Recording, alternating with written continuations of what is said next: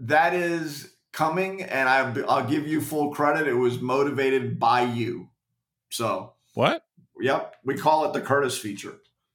You do not. Yes, I do. You could restore it all and rescue me from pain. You had my fallen side.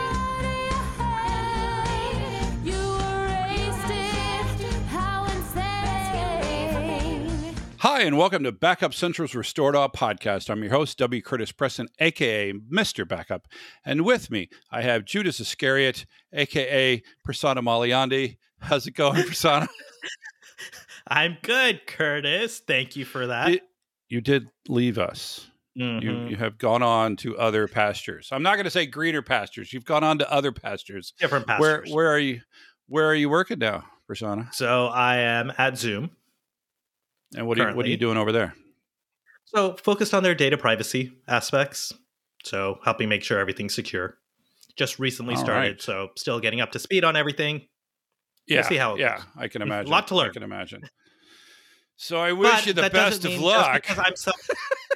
Thank you, Curtis. So just because I'm somewhere else does not mean I will not be talking about data protection or security or anything else. It's all still all relevant. Well, clearly you're here. So I'm glad that you're continuing on the podcast.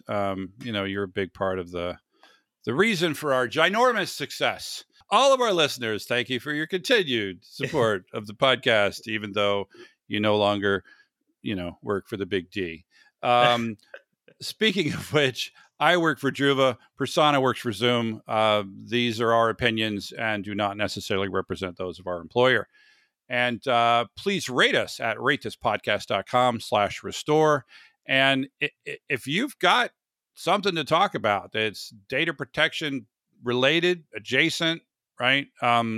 We've had all kinds of different people on here, actual practitioners that use backup products, networking products, security products. We've been talking a lot about security lately. I don't know if you've heard, there's this thing called ransomware.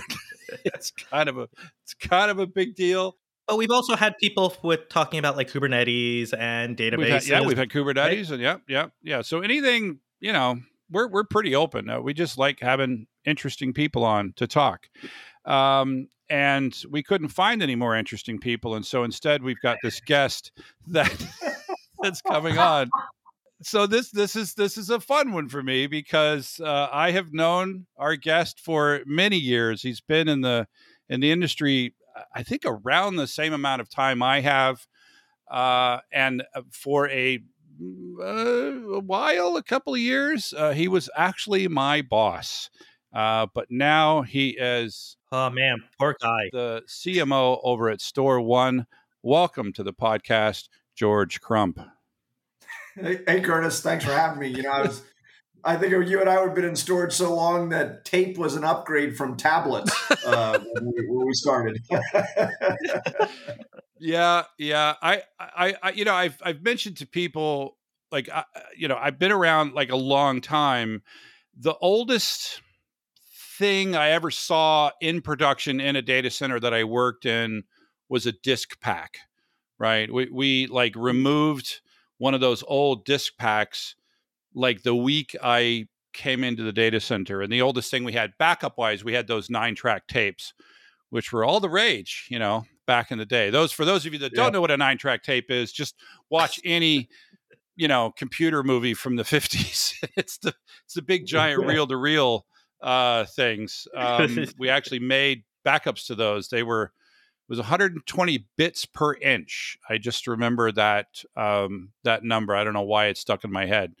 But how about you, George? What's the oldest technology you remember ever seeing in production? Well, I grew up in the CPM days. I don't know if you remember that wonderful operating system. So I remember the big 8.5-inch floppy disk.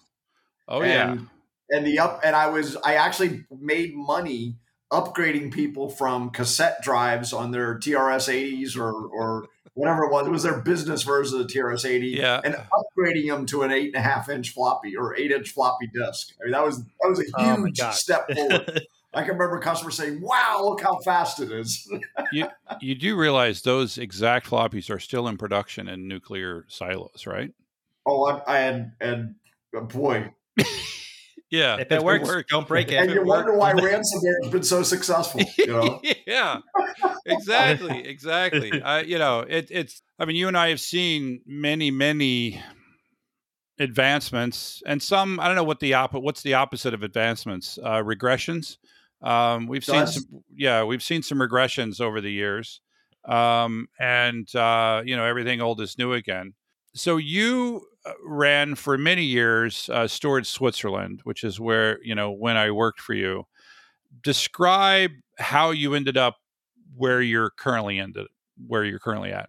So Store One is a enterprise storage platform vendor. We focus on software. We get there through software primarily. We will sell bundled solutions. Where I know the CEO, Gal Naylor, and you probably have run into him at some point or another, Curtis, but he was founder and CEO at StoreWise. Right. So that was the real-time data compression company.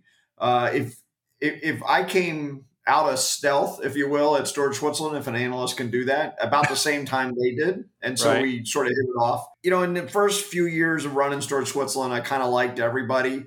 And then I started to really not. And what it was, and you've been on briefing calls with me. You've seen it. You've seen the ugly Matt Bad George on briefing calls. And I'm just saying object engine. That's all I'm going to say.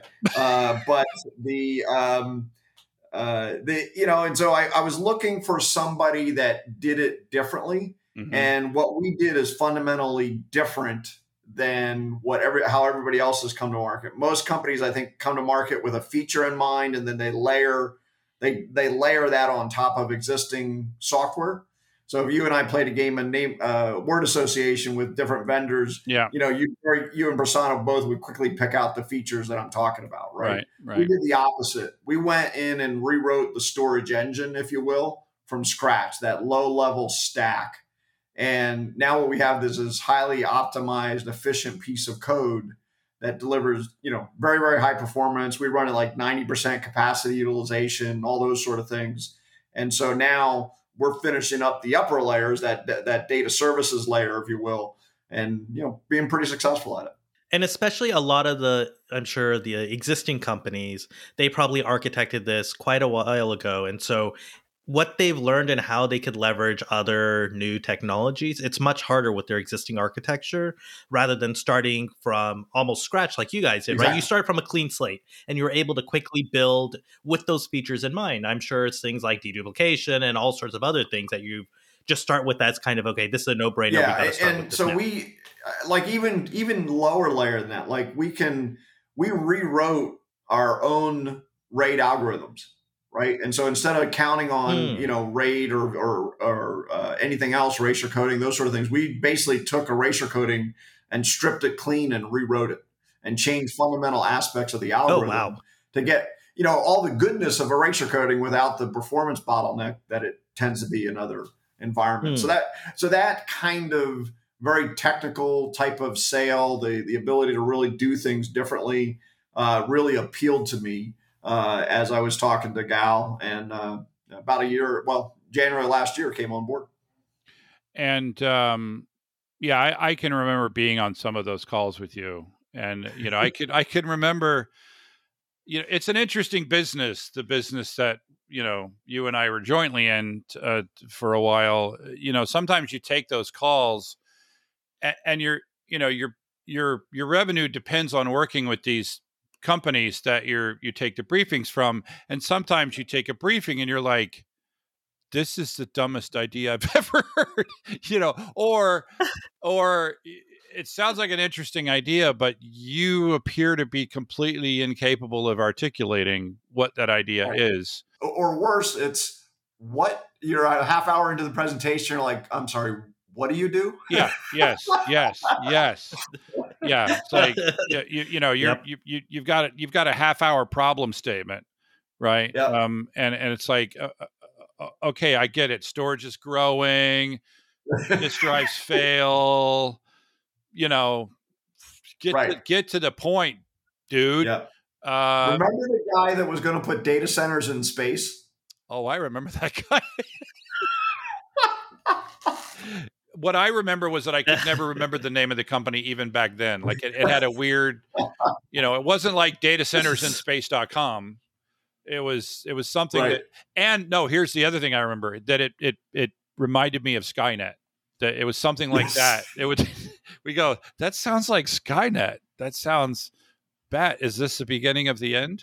Yeah. Anyway, Well, so I remember a certain vendor whose name I won't say, who made some outrageous claims on deduplication, and I thought I was going to have to drive to California and give you sedatives. You were so bad.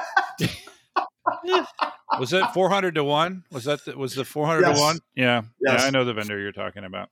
Yeah. So I've heard this before, George, right? I've heard we started from scratch. We have the advantage of starting from scratch. And I'm assuming that you have so many of the features that we've come to expect in many different storage platforms. But since our listeners probably don't know much about your platform, why don't you give us sort of a summary of what the product does? Yeah, I think the easiest way to think of it is we are a software-defined storage consolidation solution, right? And if you can probably remember some pieces that I wrote saying you will never be able to consolidate storage because the workloads are just too different, right? And so, never say never. But what I never thought anybody would be, dedicated enough to do is rewrite it from scratch. It was an 8-year development process for Store One, right? So they started in 2011. It took them, they projected 6 years, took them 8 years before they had a product in market, right? So very, very patient investors. And it's that aspect that makes a huge difference. Like, so we've all used the term at one time or another, the storage IO stack, right? We don't have a stack. It's all collapsed into a single layer. And that allows us to scale both performance and capacity in the same unit. And so what's really strange for me is I'm on customer calls all day long. And on one call, I could be helping a customer with a video surveillance problem. And on the very next call, I could be dealing with an online sports betting company that needs 0.2 milliseconds of write latency, right? It's the same exact software that does both. Now, so our challenge is to be disciplined and just give the customer what they need and not overload them with 800 things they don't need. But then, to hint that, hey, when you want to do something else, you can do this thing too. So do you want to define storage consolidation? Yeah. And we would define it as exactly what it should be, which is everything goes into one thing, right? Where most companies, storage consolidation is whatever they can consolidate, and then they use other things, right? So that means doing, everything ranging thing from archive, nearline type of storage, all the way up to high performance and even HPC storage, and everything in between. So VMware, Hyper-V, file workloads. It also means you got to be able to do all the protocols. So we do Fiber Channel, iSCSI, NFS, SMB, NVMe over Fabric. We don't think just because NVMe over Fabric comes out, you need to have a whole new company with a whole new storage system. You should be able to have a platform you plug the card into and boom, you're off to the races, right? It's a card, not a company. And so that's our strategy. And I think the one thing that started our conversation is we, kind of brazenly claim that we can replace backup. Yeah. We'll get to that, George. So we're going to get to that part of the. Yeah. So George, is yours so it's software defined, but you said you just add a card. I'm assuming you add a card to the underlying hardware appliance or the server that your software is running on top of? So customers can choose to buy really now one of three ways from us. They can implement it on essentially their own hardware. They can bring their own hardware. They can buy a turnkey appliance from us. And what's interesting in those two choices, anyways, the customers are polar opposites. You either want a turnkey single throat to choke type of person, or you're, I want to do it all myself type of person, right? And so we just, however you want to do it, that's how we'll do it. And then what we did that's a little unique is about a year ago now, a little bit more than a year ago, we launched a section of our website called True Price. And we put all of our, so like one of the hardest things to do in primary stores is to get a price on the freaking product, right? It's sort of like a shell game or something. We decided to just stop it. And so we have published real street pricing available on our website that you can go and configure a system and poof, this is how much it's going to cost. That's been a game changer for us. It's very, I guess, cloud-like. But in that, the reason I brought that up is in that, on that section, you can select the software only, or you can select one of our hardware partners and then build your configuration from there. And if you build the hardware version, then we, can provide, 100% turnkey support, dispatch, all that kind of stuff. In my opinion, the only negative to the software is we always assume the problem's ours and we try to resolve it accordingly. If we do determine that there's a hardware problem, because, hardware does break occasionally, if you didn't buy the hardware from us, we need you to dispatch the guy because we don't own the relationship, right? And that makes because of experience, that makes some customers nervous. But those customers would probably want the appliance. Exactly. The people who, you said they're polar opposites. People that want to build their own thing are fine with pulling out the wrench and, working on it themselves. Absolutely. Yeah. And the funny thing to me is that if you really think about it, nobody has I shouldn't say nobody. Very, very, very few companies have a badge service guy that shows up in your data center. Usually it's all subcontracted. And the first thing the guy does when he walks in your data center is make a phone call to say, okay, what am I here to fix? Right. We had a service technician for one of our probably our third largest customer walk into the data center and unplug an entire JBOD full of 1.9 petabytes of disk drives. Not a good thing to do for anybody, right? Fortunately, the software recovered from it, but we're like, why would you do that? He wasn't even there to service our stuff. He was there to service somebody else's stuff. Ugh. So, that's the thing with hardware. But anyways, I mean, our job, and just like with you guys, with what you do, our job is to be resilient to the infrastructure and to the humans that surround that infrastructure. Right. So one thing I just want to clarify, because when you initially said storage consolidation, I was thinking more like Hitachi's, I forgot the name of their product, the Hitachi's product that can have other vendors' disk behind, like that they will consolidate whatever, if you got a NetApp, if you got an EMC, plug all that stuff behind us and we'll make it all look like one. That doesn't sound like what you're talking about. So we can do that. So so I have a prospective customer, I should say, that we're working with that has a very healthy fear of ransomware. I've said it twice already, but he just bought a competitor's solution about 6 months ago, right? Okay. Well, what we're going to do is we can actually have that unit connect into us, and we'll use it as a tier.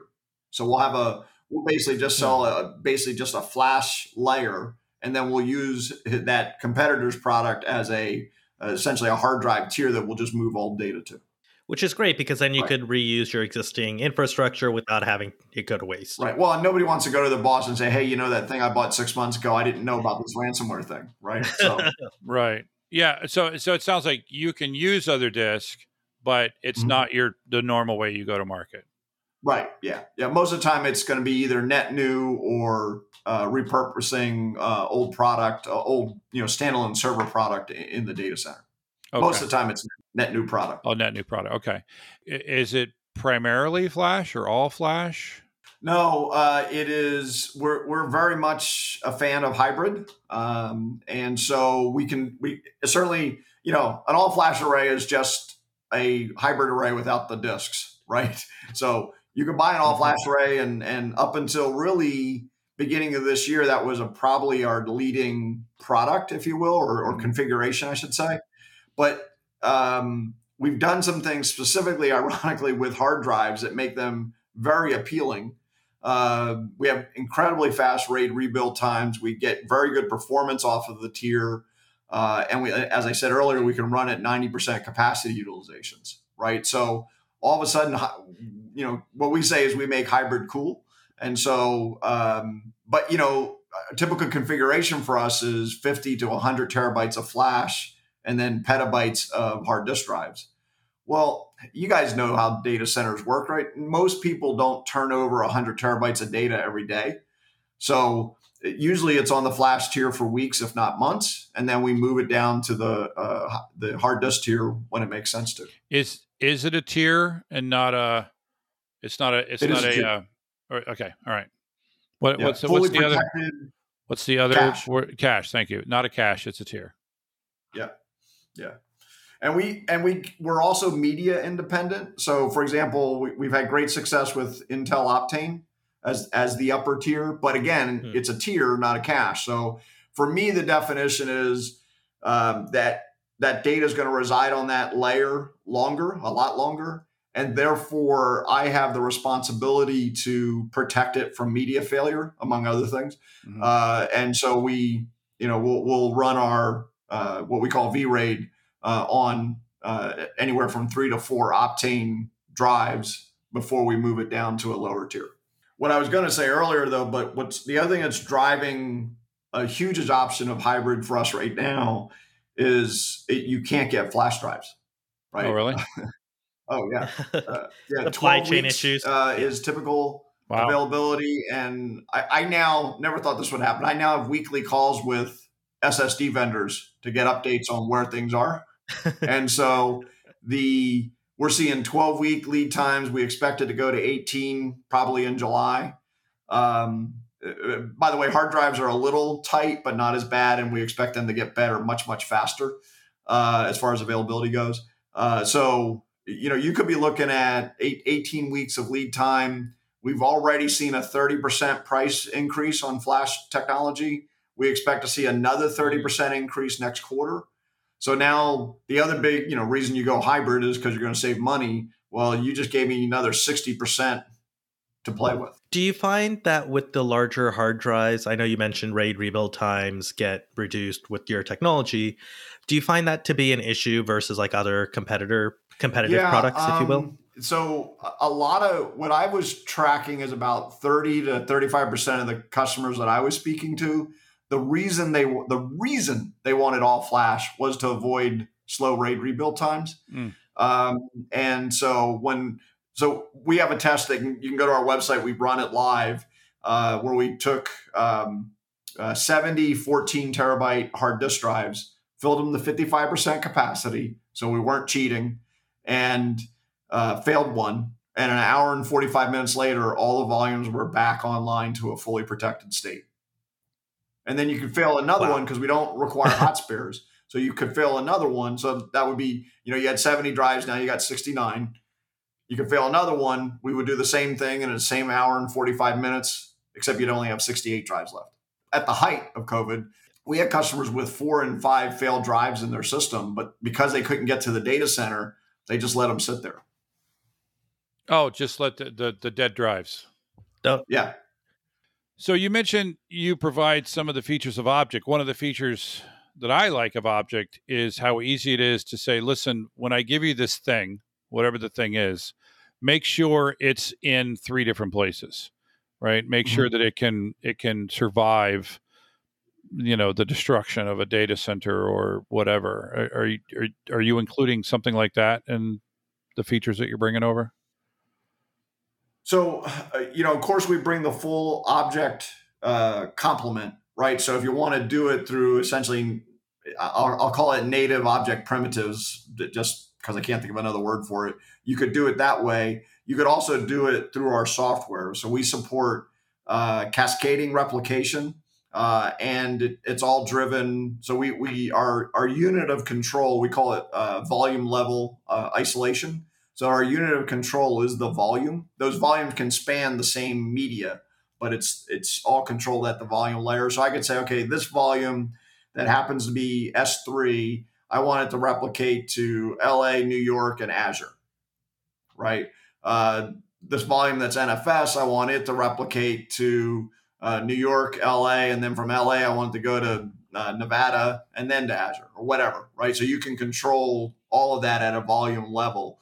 What I don't do on that part that you might do with object, like you had just said, Curtis, if it's a very specific object, like, for example, I want all video surveillance data coming from this prison to also replicate to Amazon, but from this prison, I can't because they have a state law that says I can't. And that was a real use case. But could you just not create separate volumes for each of those prisons? Okay. That's the choice we gave the customer, and they were going to have to. They were assuming they were going to have to rewrite their entire application to support object so they could get that. And once they figured out that they could just control where the volume was, that's what they went with. And so again, it's a for them it was way easier to say, okay, just pick a volume to write to, and instead of writing a whole new protocol. All right, so here's my first challenge question, George. One of the reasons to go to object is to not to have to worry about volumes anymore. Right? So how is this not bad? But is a volume just a bucket? Sorry, just a quick question. Okay. Well, but a volume to me is a very specific term that means a thing of a specific size that is difficult to grow or shrink over time. And I have to say, I'm going to put, like the question, can't we just create a 20 gigabyte, place? I have to make that decision in advance. I have to provision a certain amount of storage for object. How do you address that issue? Right. So first of all, again, if you want to go object and have all those capabilities, you can. But at a volume level, all of our volumes are thin provisioned, so you just make it as big as you want it to be. You can literally make them, multiple petabytes, and then they grow over time. We can shrink those volumes as well, so all of that's in there. Additional capacity is added, as long as, except for the time it takes you to plug it into the rack and connect it. It's about 2 minutes to consume the media.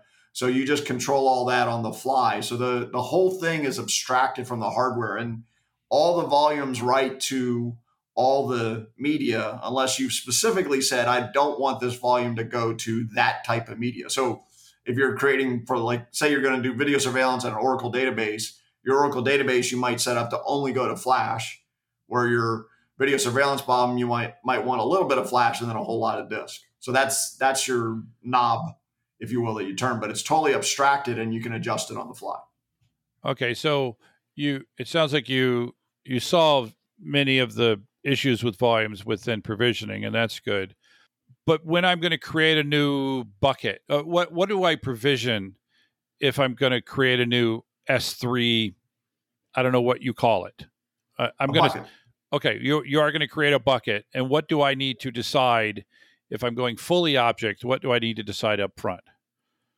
You need to decide your how you're going to set up protection from media failure, right? Okay. So it's classic erasure coding. I've heard different level letters used for the two variables, but we call it N plus K.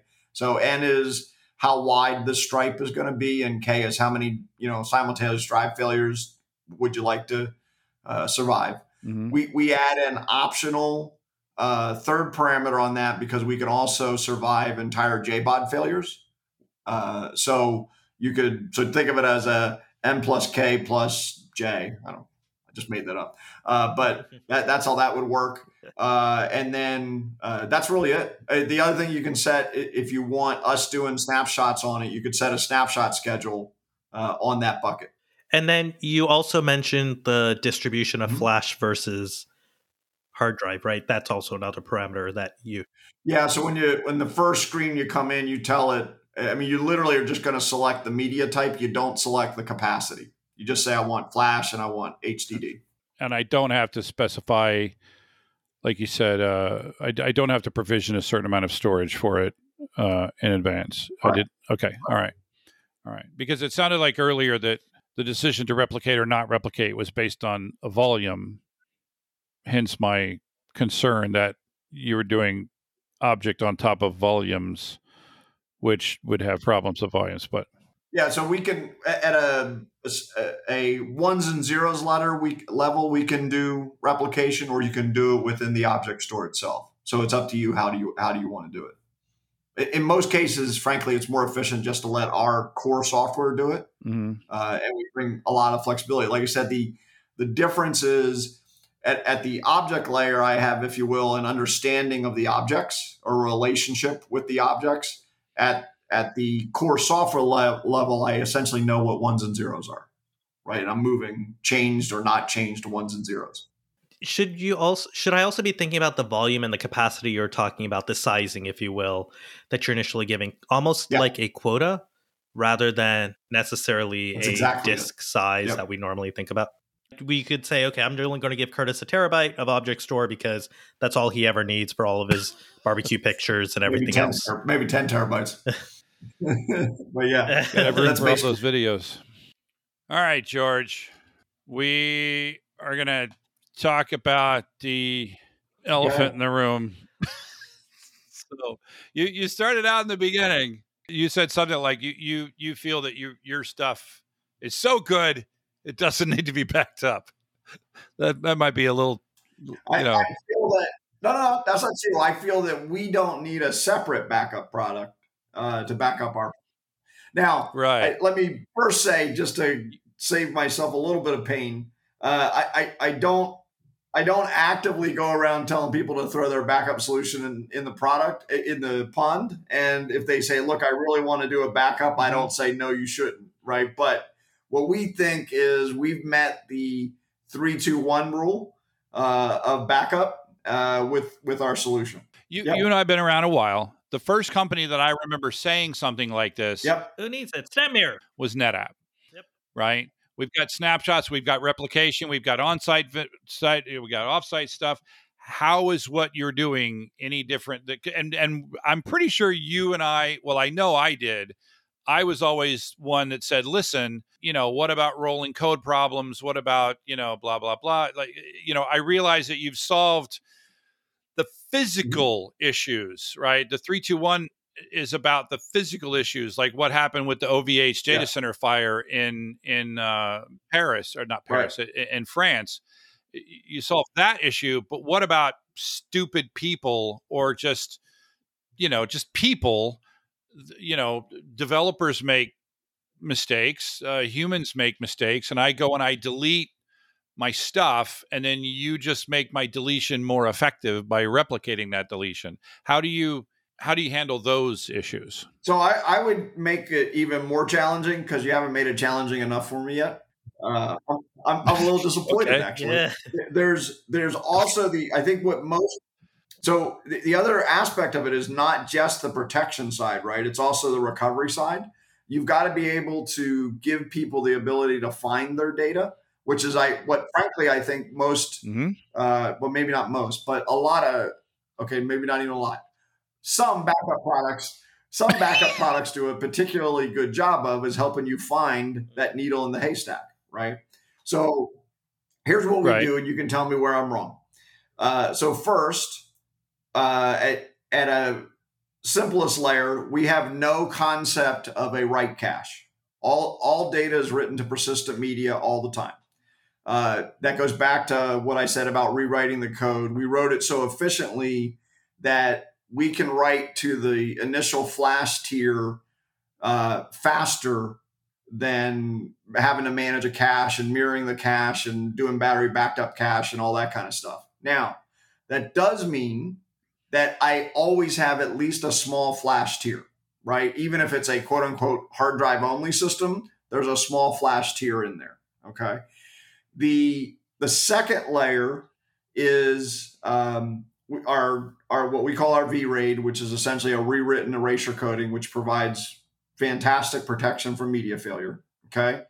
The third layer, which is where we start to now delve, I think, into backup realms, is our snapshot capability, right? We can take a snapshot every minute, retain that snapshot indefinitely, I was going to say forever, but then we get into concept of how long is forever. So let's just say indefinitely. The snapshots are all immutable and they're not presented. So in other words, if something crawled us, it wouldn't see the snapshots. Is it tied to Okay. the initial to the original volume that it came from, or is it Yeah. independent of that volume? It is tied to the original volume that it came from. So it's space efficient. You know, the only area where you'll see growth, of course, is if that volume changes, the primary volume changes. We got to track those changes, of course. And so even though we could take a snapshot every minute and retain it indefinitely, your ability to buy physical media limits what indefinite means, right? And so we have retention policies. In fact, the whole snapshot interface is set up on an RPO, not algorithm, but presentation. Let me make sure I understand what you just said. What you're saying is you're defining your, if I can say, backup configuration based on your recovery parameters. Is that, which I like that, right? I think too many backup products focus way too much on the backup and not enough on the recovery. So you're asking the customer what their RPO and is, and that's then you in the back end decide what to do to meet that exactly requirement. Correct. Yes. Then as we discussed earlier, at a volume level, you can set different types of replication policies, and then you can cascade that replication multiple times. Now, for me, where this gets interesting, and because my background obviously is if we have a customer say, yes, I sign up, I want to replace backup. Our typical recommendation will be actually a on-prem instance and an off-site instance. Okay, technically you probably don't need the extra on-prem, but I'm a DR guy. I'm paranoid by nature. Oh, an extra. So a total, you're saying a total of 3 instances. Well, 2 instances on-prem and a third instance off-prem. Yeah. Right. The reason I can make that thing is, I'm not an all-flash array. So you're not buying 3 all-flash arrays. You can buy your second box could be, basically hard disk drives with a small layer of flash, right? And I can asynchronously replicate local just like I can remotely. And I can also do synchronous local, just to be clear. So anyways, you make that copy. What's really critical though is, as you guys know, most replication technology today is totally dependent on the snapshots, right? So you're not updating your DR copy until the snapshot executes and it pushes those changes over. Fundamentally, they cheated, right? They took the shortcut to get a replication product to market. Our replication product is integrated into the platform, but it's separate. And so we are running a continuous replication job to whatever targets you deem necessary. And then the target volumes are then independent, right? And you can run your own snapshot schedule, or I shouldn't say your own, but a different snapshot schedule on those target volumes, right? So you could have the primary copy be taking a snapshot every minute, and then the secondary copy be taking a snapshot every 5 minutes, whatever. Is that a requirement, or can you replicate the original snapshots that I make to the target volume? We are replicating from the primary volume. No, I know you're replicating from the primary volume, but you said I could have a different schedule. So the question is that the way it has to be? That I need to take, if I want snapshots on both the primary and the target, do I need to take snapshots on both sides, or can I take snapshots? In other words, can I do it the way NetApp does it, where I take the snapshots? I know that underneath you're doing it differently, but I like the idea of taking one snapshot and then having that snapshot show up over there in the target volume. No, so you would run a separate set of snapshots in the target site, because we think that you want a continuously updated copy, and if you want to roll back, you just browse your snapshots accordingly. So if I think about the way that you're doing replication, it's kind of like database log forwarding type of a mechanism, kind of, sort of, right? Where that's not a bad analogy, yeah. Right, where whatever is coming into your primary, you're just forwarding that, right, the IO over to the other side and letting it kind of apply as if it was a client. Okay. That's And correct. potentially, if you did want to do a snapshot, you'd kind of need some sort of coordination to kind of fence off IO. If you did want to preserve that single point in time, fence off the IO, flush all the IO, then take a snapshot on your primary, take a snapshot on the secondary. So you do ensure all the writes have been captured at the exact same point in time, going back to what Curtis would want to solve. That's correct. And we have that coordination built in either through VSS or other mechanisms. So that's there as well. Also, remember, though, all of our data is being written to persistent media. There's nothing in cache, right? So the likelihood of a dirty situation is clearly there, and that's why we have VSS support, but it's less likely. Well, but it's not. So, like when we talk about like a database, the idea is it's not so much. I don't think I'm worried as much about a cache as I am the application is not writing data to the storage in a backup friendly way unless I put it in backup mode, for example, right? Like Oracle. So the concern that I have with the approach that you've taken is the way, one of the ways that we would do Oracle backup is to put Oracle backup in, put Oracle in backup mode, then take a snapshot on the primary. And now I have an Oracle friendly application consistent snapshot that I can then replicate as many places as I want. How do I get something like that with your approach? So first of all, in an Oracle environment specifically, we have these things called application templates where you define the different volumes that you typically would want in an Oracle environment, and we make sure the snapshot is consistent. So we have concept of consistency groups across all the volumes, right? And then we also would integrate into Oracle to put it in the backup mode as often as that particular customer wanted, so that that particular replication segment was clean. Okay, so you can make a consistent. Yeah, so absolutely. you do it. Yeah. So, well, because I thought I asked this, but maybe I just didn't ask it in the right way. Yeah. You can make a snapshot that is consistent across in the example, the three different. We can get an instance of data that's consistent across all the different copies that you have. That's correct. Okay. Then that you works. just do it in a completely different way. That's right. Okay. So then once it's in however many locations you want to, so now if you kind of think of what I've created, let's say I'm going to the extreme. I've got a snapshot happening every minute on-prem, every 3 minutes in my second copy, and then every, 5 minutes in my DR site, right? All of those snapshots are read-only. All the snapshots of the data that's in the alternate locations are independent volumes from the first instance, right? So I've got some separation there. Now the trick becomes, well, there's two tricks, right? One, how do I manage the retention of those snapshots? Because to your earlier point, we don't want to fill up the whole thing with nothing but snapshots. And so you can set retention policies on the snapshots at the same time you set your RPO, okay? And so you could say, take a snapshot every minute, retain those snapshots for an hour, take a snapshot every hour, retain those for a day, et cetera, right? Then I think the final element is how do you recover, right? And so we present two ways to recover.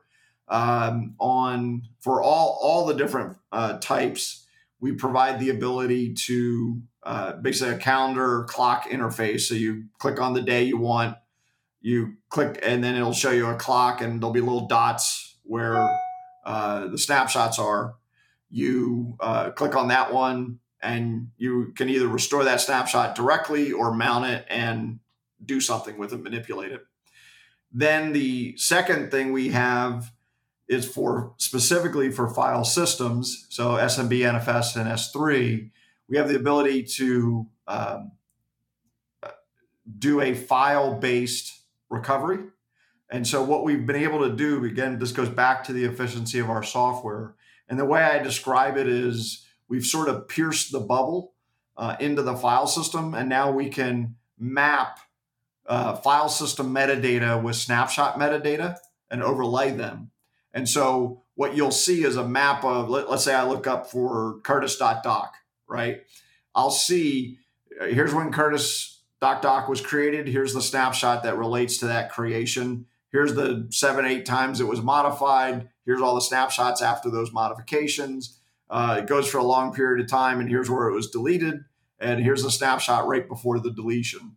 And then you can pick any of those snapshots that you want. By the time I assume this podcast will air, we'll have a new update to that capability where we're adding some alerting. I'll let you guess where this might be motivated by. But because we're seeing essentially real time into the file system, we'll let you know that there's been 100,000 file changes between this snapshot and that snapshot, and warn you that that's not normal. So we'll also do some heuristics. So like, if you do change a whole bunch of files every night at midnight, we're not going to alert you about that. But if all of a sudden 100,000 file snapshot change in a 5-minute period of time, we're going to say, hey, you might want to check this out. And then you can roll back to it. Now, I know that there's been, lots of stories about these, very sophisticated snapshots that slowly corrupt data. Everything that I've seen, I'd say 95% of the situations I've personally been involved with, although I didn't start them, and that I've heard about are really the brute force type, where somebody just clicks on the wrong email and away it goes, right? So, but even that worst case scenario, I think, Curtis, right after you had left the company, I was involved in a project where, and I thought this was brilliant. The ransomware encrypted oldest file first. And so it reversed searched the file system. And, so if we go with our old line of 80% of your data has been accessed in the last 3 years, it crawled and slowly encrypted all that data. And then when the user finally hit a file, then it went into, encrypt everything in sight. But when that happened, they only had 20% of their data left, right? So they got crushed. But anyway, so we've developed, I think, a really good protection from accidental, fuzzy human stuff, as well as headline grabbing ransomware stuff. I was going to say that I bet this rhymes with pensomeware. So the snapshots, when I configure them, can I say that they can't be deleted? Like even by me? Yes, that is coming, and I'll give you full credit. It was motivated by you. So what? Yep, we call it the Curtis feature. You do not. Yes, I do. We're coming up with essentially a dual authentication that requires two people to be logged in at the same time and confirm a delete within a period of time to be able to delete certain snapshots. Also, if there's a what I'll call an active snapshot, right? So if you're taking a snapshot every minute, I got a whole bunch of snapshots that aren't active, right? But if you've mounted a snapshot and you're doing something with that snapshot, there's a parameter that says you're not allowed to delete an active snapshot or a volume associated with an active snapshot. So you have to sort of delete everything underneath it first before you're allowed to delete the primary volume. Yeah, the concern, obviously, I mean, so it sounds like you've got what we've been calling 4 eyes authentication lately. What I'm wondering is, if there could be a feature that literally, you can say, if I answer yes to so for example, 365 has the option that says, I'm going to turn on retention. I'm going to set retention to, I'm going to set my versioning to 100 versions per thing, right? Whether it's an email or a file or whatever. And I can never change my mind. That even with 4 eyes, you can only go from now forward. You can say, all right, I changed my mind. That just ate up a whole bunch of storage. Now I'm spending $1 million a month to Microsoft for storage costs. We're going to undo this, but it's still going to be effective backwards. It's only effective. Any changes would only affect moving forward. Do you have anything like that? So it's almost like retention lock for snapshots, if you will. Yeah. It's basically retention lock. Yeah. Yeah, so what we are planning, I don't want to put a date on it, but I think it'll happen this year, is the ability to not be able to delete a snapshot unless it's met its retention policy. That's kind of what I'm saying. Yeah. Yeah. Now we have not discussed the ability to absolutely positively not ever change that. And that would be I think that would be a problem for our customers because they are on-prem customers. Well, it would be an option. Yeah. Like this would be up to the customer. If I check this box, I am knowingly saying I am never allowed to delete this thing. Yeah. And of course, you understand what that's protecting from. It's protecting Absolutely. from a rogue admin, right? Like Persona that might come in and delete everything. It's if I think about normal volumes, right? What S3 offers, right? It's sort of like retention lock compliance and governance mode, right? Is usually what they typically sell. One that you can override and change if you wanted to, in case you did make that mistake or realize that it's growing too long. An admin can go and change that. And with the Four Eyes like implementation, you now have that double protection. And then the other is sort of that more strict mode where I can never change it before that retention time expires, right? That therefore it can never be deleted. We have to be careful because we are primary storage, right? So we have to be a little careful. And we've got to give some flexibility there. So for us, it's going to be hitting the balance of, you don't want to make it so secure that you can't use it, right? But I mean, obviously the simplest way to stop ransomware is to end all emails. So yeah, that the rogue admin is kind of where we're focused right now, is putting in layers of authentication, putting in things you can't delete things outside of a retention schedule. Those sort of things is where we're really focused next. I mean, honestly, you asked me early on why StoreOne. One of the things that really attracted me to the company is the thoughtfulness that we put behind data protection, right? Because at the end of the day, we can do 1 million IOPS and we think we can do it better than anybody else. But if we lose all your data in the process, who cares? Well, you started your answer with the 3-2-1 rule. Yeah.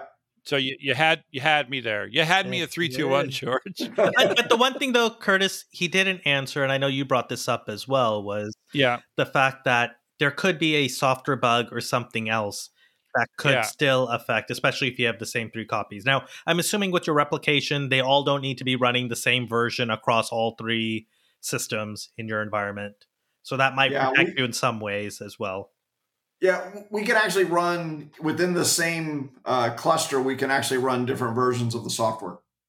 So, I mean, clearly, just like if you used, Druva to back up all your data, and that was introduced, right? At some point, there is that single point of weakness, right? But obviously, it's our job to keep, just like it's your guys' job to keep bugs out of the software. But like I said, we can run, and it happens probably more frequently than we like, but we can run different versions of the code, even within the same cluster, let alone stretching clusters, right? So the only time we require the same code is if you're using a brand new feature. And, obviously at that point, you've got to have that feature on everywhere else as well. Gotcha.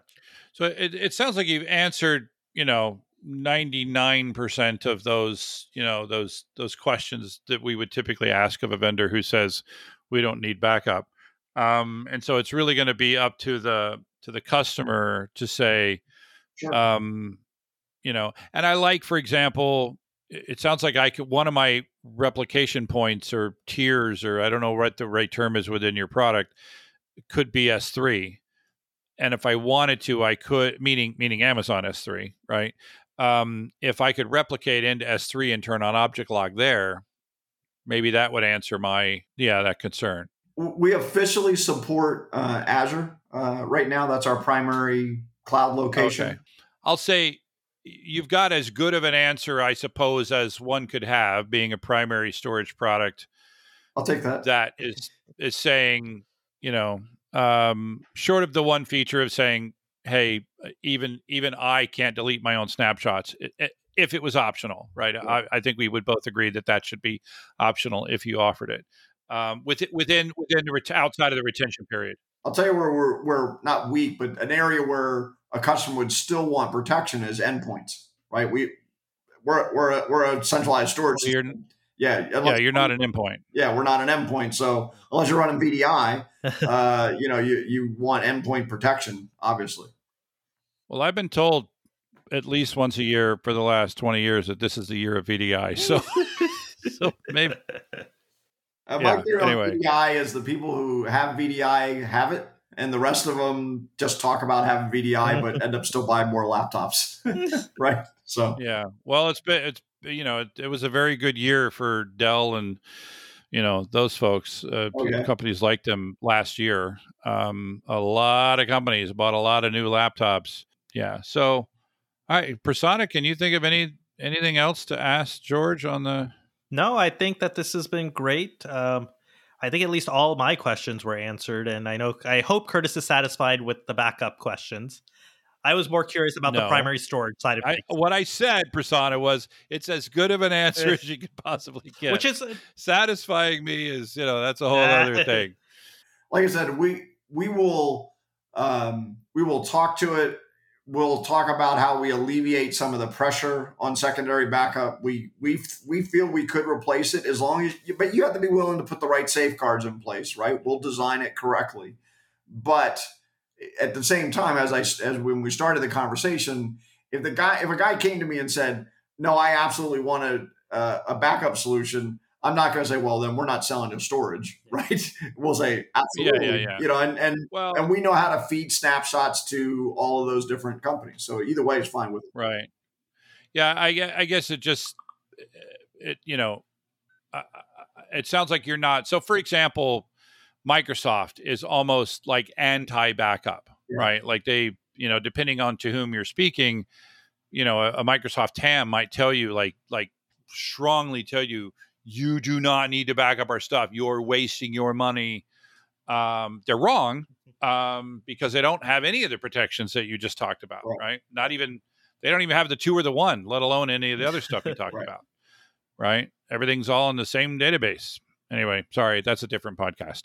So yeah, so thanks for coming on, George, and we didn't really get to you made some allusions to good performance and stuff, and we don't have enough time to go into all of that, but we wanted to focus primarily on the data protection stuff. Yeah. And so people that want to find your stuff, it's store one with only one E at the end. Right. STORONE. Yes.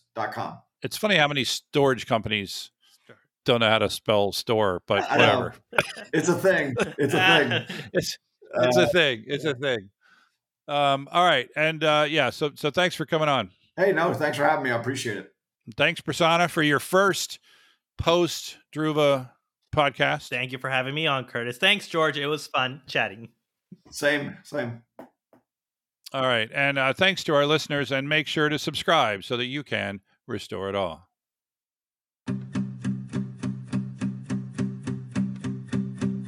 There was a file, but I deleted it. Too bad your backup system isn't worth a spit. Finally, I needed your backup. You had a chance to fix it, instead it's all jacked up. See how I'll write on Facebook about you. Don't underestimate the things that I will do. There was a file, but I deleted it. Too bad your backup system isn't worth the spit. Emails from you remind me of when they keep me thinking that we could restore it all. Emails from you, they leave me breathless. I can't help feeling you could restore it all and rescue me from pain. You had my file inside. You erased it. How insane. Baby, I have no files to hold, 'cause your stupid backups didn't work at all. Think of me while you're backing up data. Maybe it would work if it wasn't beta. You're gonna wish emails from you remind me of when they keep me thinking that